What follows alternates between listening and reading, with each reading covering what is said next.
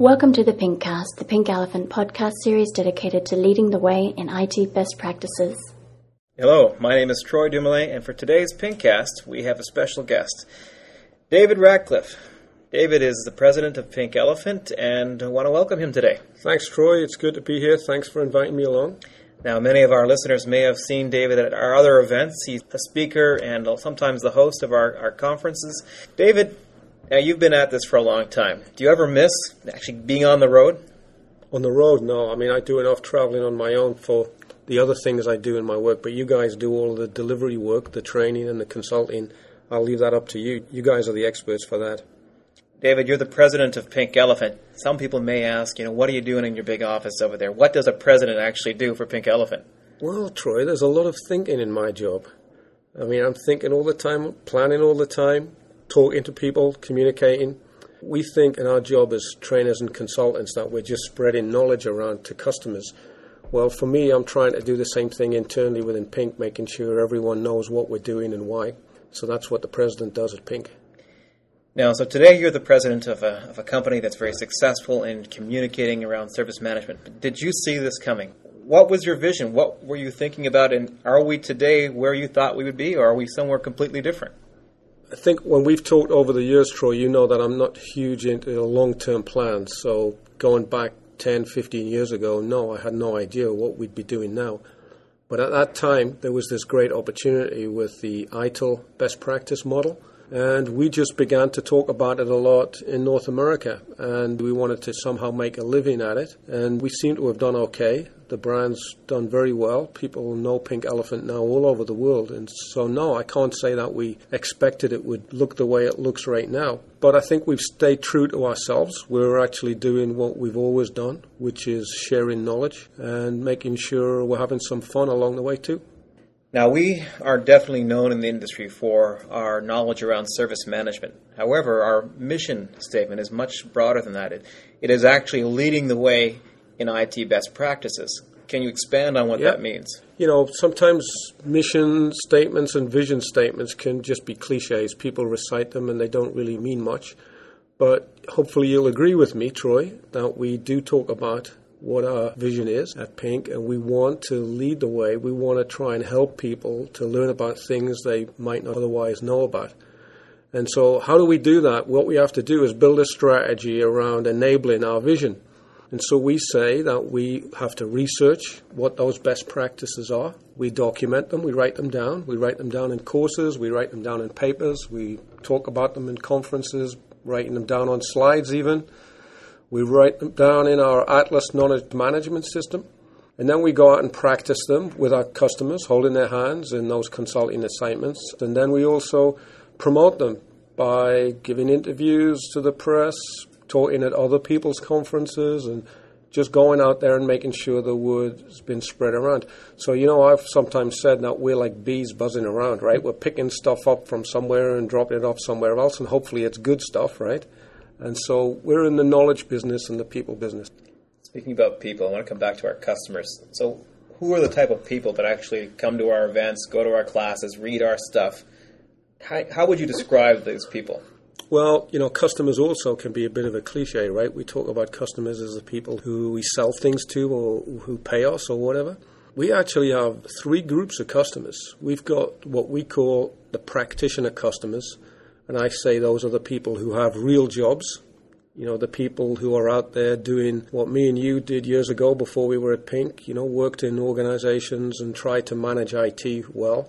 And so we're giving them that best practice knowledge and experience. But we actually have a couple other customers as customer groups. One of them is it turns out, is the software vendor industry. And this isn't a group that we set out to impress or to serve. In the very early days, it kind of crept up on us. We found out as we talked about people and process that the third component was tools. And so we then realized we had to go and encourage the tool vendors to pay attention to these best practice models. And so we engage with them through the Pink Verify program, helping them to ensure that their tools and the services that they offer are adding value to not just to what we do, but to add in value in the practitioner environments. The other way that we engage with them is, of course, at our conferences. We give them opportunities to interact with our customers by putting on these exhibition-type shows. And there's a third group of customers. The third group of customers is probably the most controversial, I think. It's actually our competitors.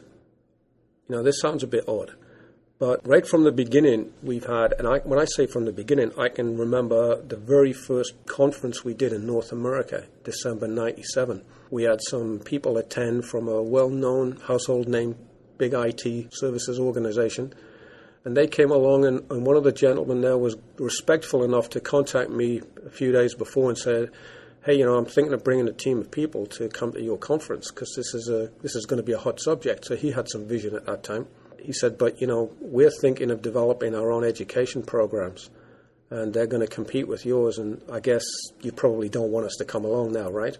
At the time, I said, no. Partly because we wanted to have the business, of course, but we always have said that part of our job is to help build this market, and if we can encourage competitors to get involved, then that just means the messages we're talking about are more credible. They're more widely accepted. And so right now, we have tons and tons of people who come on our education programs to get certified, who are small consultants doing a very good job for those practitioner customers, but they need the knowledge and the experience and the certifications. Even the big organizations, which I hesitate to name because I don't want to embarrass anyone, but some of those big organizations, they'll come along to our conferences to interact with our customers. We know that happens, but that's okay because we're confident in what we do, so we don't mind.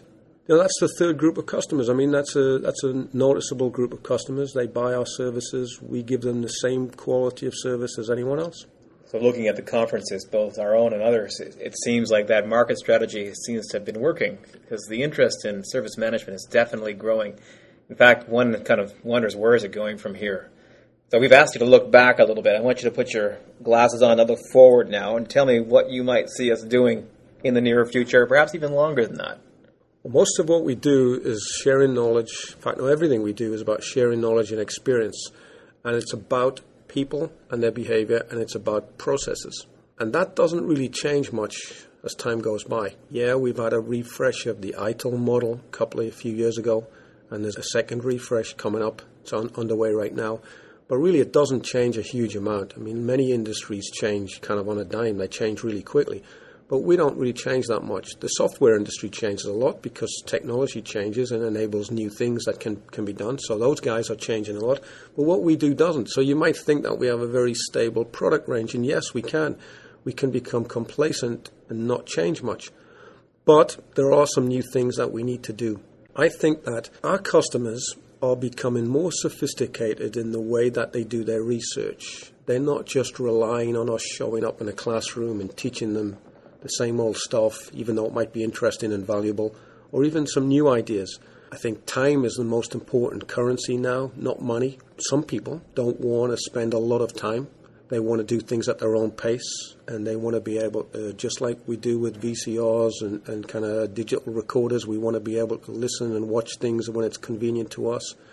So I think we have to be a little bit more creative there in some of the traditional products we've done and present our information and ideas in different ways. So that's one thing to keep in mind, is that people don't have a lot of time and they want to manage their own time.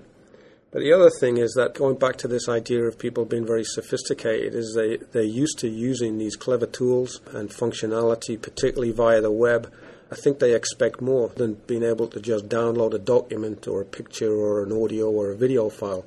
I think there's an opportunity there for us to connect people together more, practitioners and other customers together more, and to connect them more to us so we can learn from them, they can learn from us. So I think the technology these days is providing us with opportunities not just to time slice and manage our time better, but also to maybe do things in more interesting and valuable ways.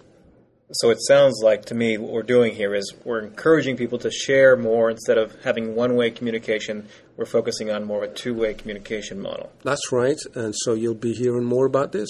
Because we're working on ideas and new types, not just new products, but new types of products. Hey, David. Well, Troy, you're our Director of Product Strategy, so hopefully you're going to have something to do with this, right? Well, I would hope so too, David. Now, we have had an interesting time over the last 10-odd years.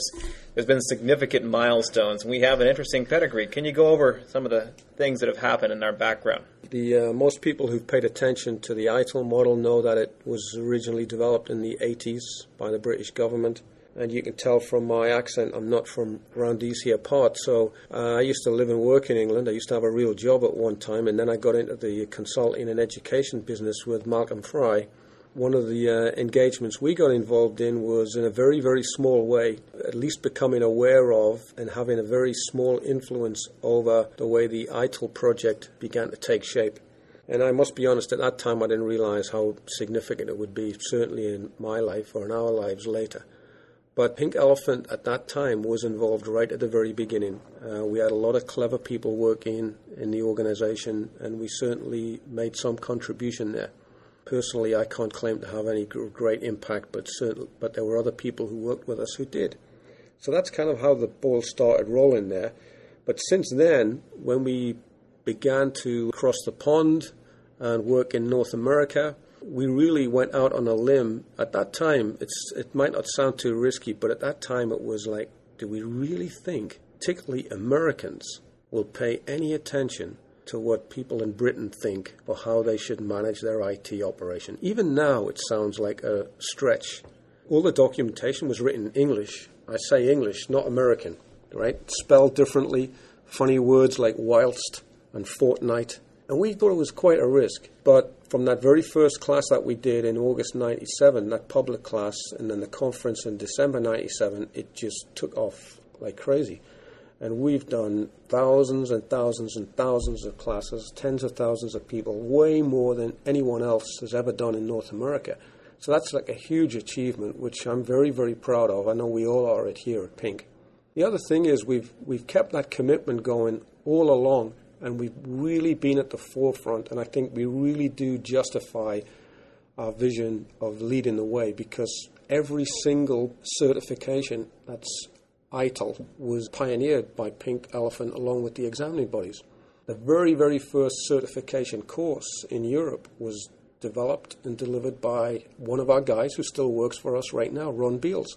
So that was the service manager class in the very beginning of the 90s. That was a kind of a pilot class that at that time the CCTA, the OGC now, asked us to do for what is called the Civil Service College, the government education agency. And that was just a trial. In fact, it was meant to be for consultants. The practitioners got wind of it, and next thing you know, we're doing them every other week ever since. The foundation class came next, and a whole bunch of organizations were jumped on that bandwagon because it's relatively easy to deliver an introductory class. But then there was a need for something of an intermediate nature, and Pink Elephant came up with the idea of practitioner training, and we developed a range of classes focusing on single processes. And the Exxon developed the certification. To be honest, was not hugely successful. After a while, we realized that we needed to focus on the customer's need and their roles rather than focusing on the theory and the processes. So we did the right thing, I think, and said to Exxon, look, we need to redevelop this. And 2 years ago, we started to formulate the vision for what is now the new practitioner, which, as you know, has become a huge success. We've just been way kind of over-impressed with the amount of interest from our customers on these 5-day clustered practitioner classes. And we're halfway through developing those. The third of the 4 program series comes out online in a few months from now. We have the biggest ITIL gathering in the world with our annual conference every February. Last couple of years it's been in Las Vegas. We're probably going to keep going there for a while, but if anyone has any other places they think we should consider instead of Las Vegas, they should let us know.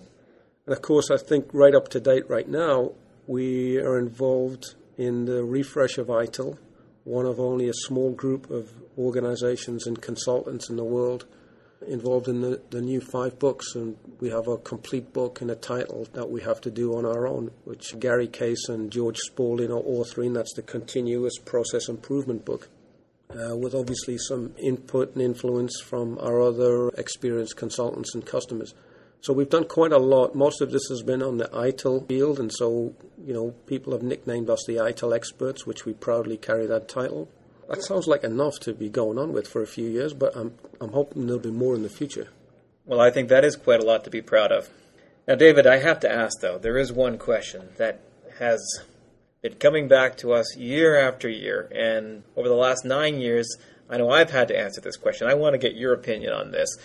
Tell me, where did this name, Pink Elephant, actually come from? Well, I've never been asked that before, Troy. Right. No, I used to get asked it quite a lot, but not so much lately. I think people are more used to strange company names now that we have Amazon and Google and Yahoo Pumpkin. And all kinds of Red Griffin. Funny names. But, I just think it helps keep us on our toes when we've got a name like that. And I just like to tell people that if we call ourselves Pink Elephant, then we'd better be really good at what we do. And that's usually good enough. I know what I say. Basically, it's all about marketing. Well, it's, the pink and the elephant are kind of, pink's a bit of a not controversial, it's kind of like, it creates a very human and warm kind of image as a colour. It's not quite as bold as black or a blue, dark blue or something. That many organisations for their corporate colours will have those kind of strong colours. So pink's a little bit different. An elephant, of course, is very strong, reliable, intelligent, community-oriented animal. So I think they're two quite positive images, and we bring them together. And Pink Elephant, we just better be really good at what we do. So this has been a very interesting discussion. Our audience doesn't often get a chance to hear from you and from our executives. So appreciate the time you spent with us today. Can I interrupt you for a second? Go ahead. I know if anybody does want to make any comments or suggestions or ask any other questions, we got a website, and you just have to click a couple of times, and you can connect yourself to anyone anywhere in the world. And we'd be happy to hear from anyone, whatever ideas or suggestions or comments they might have. And for those of you who need to know our website, it's www.pinkelephant.com. Thank you for joining us for today's Pinkcast, and I hope you come back next week for new content.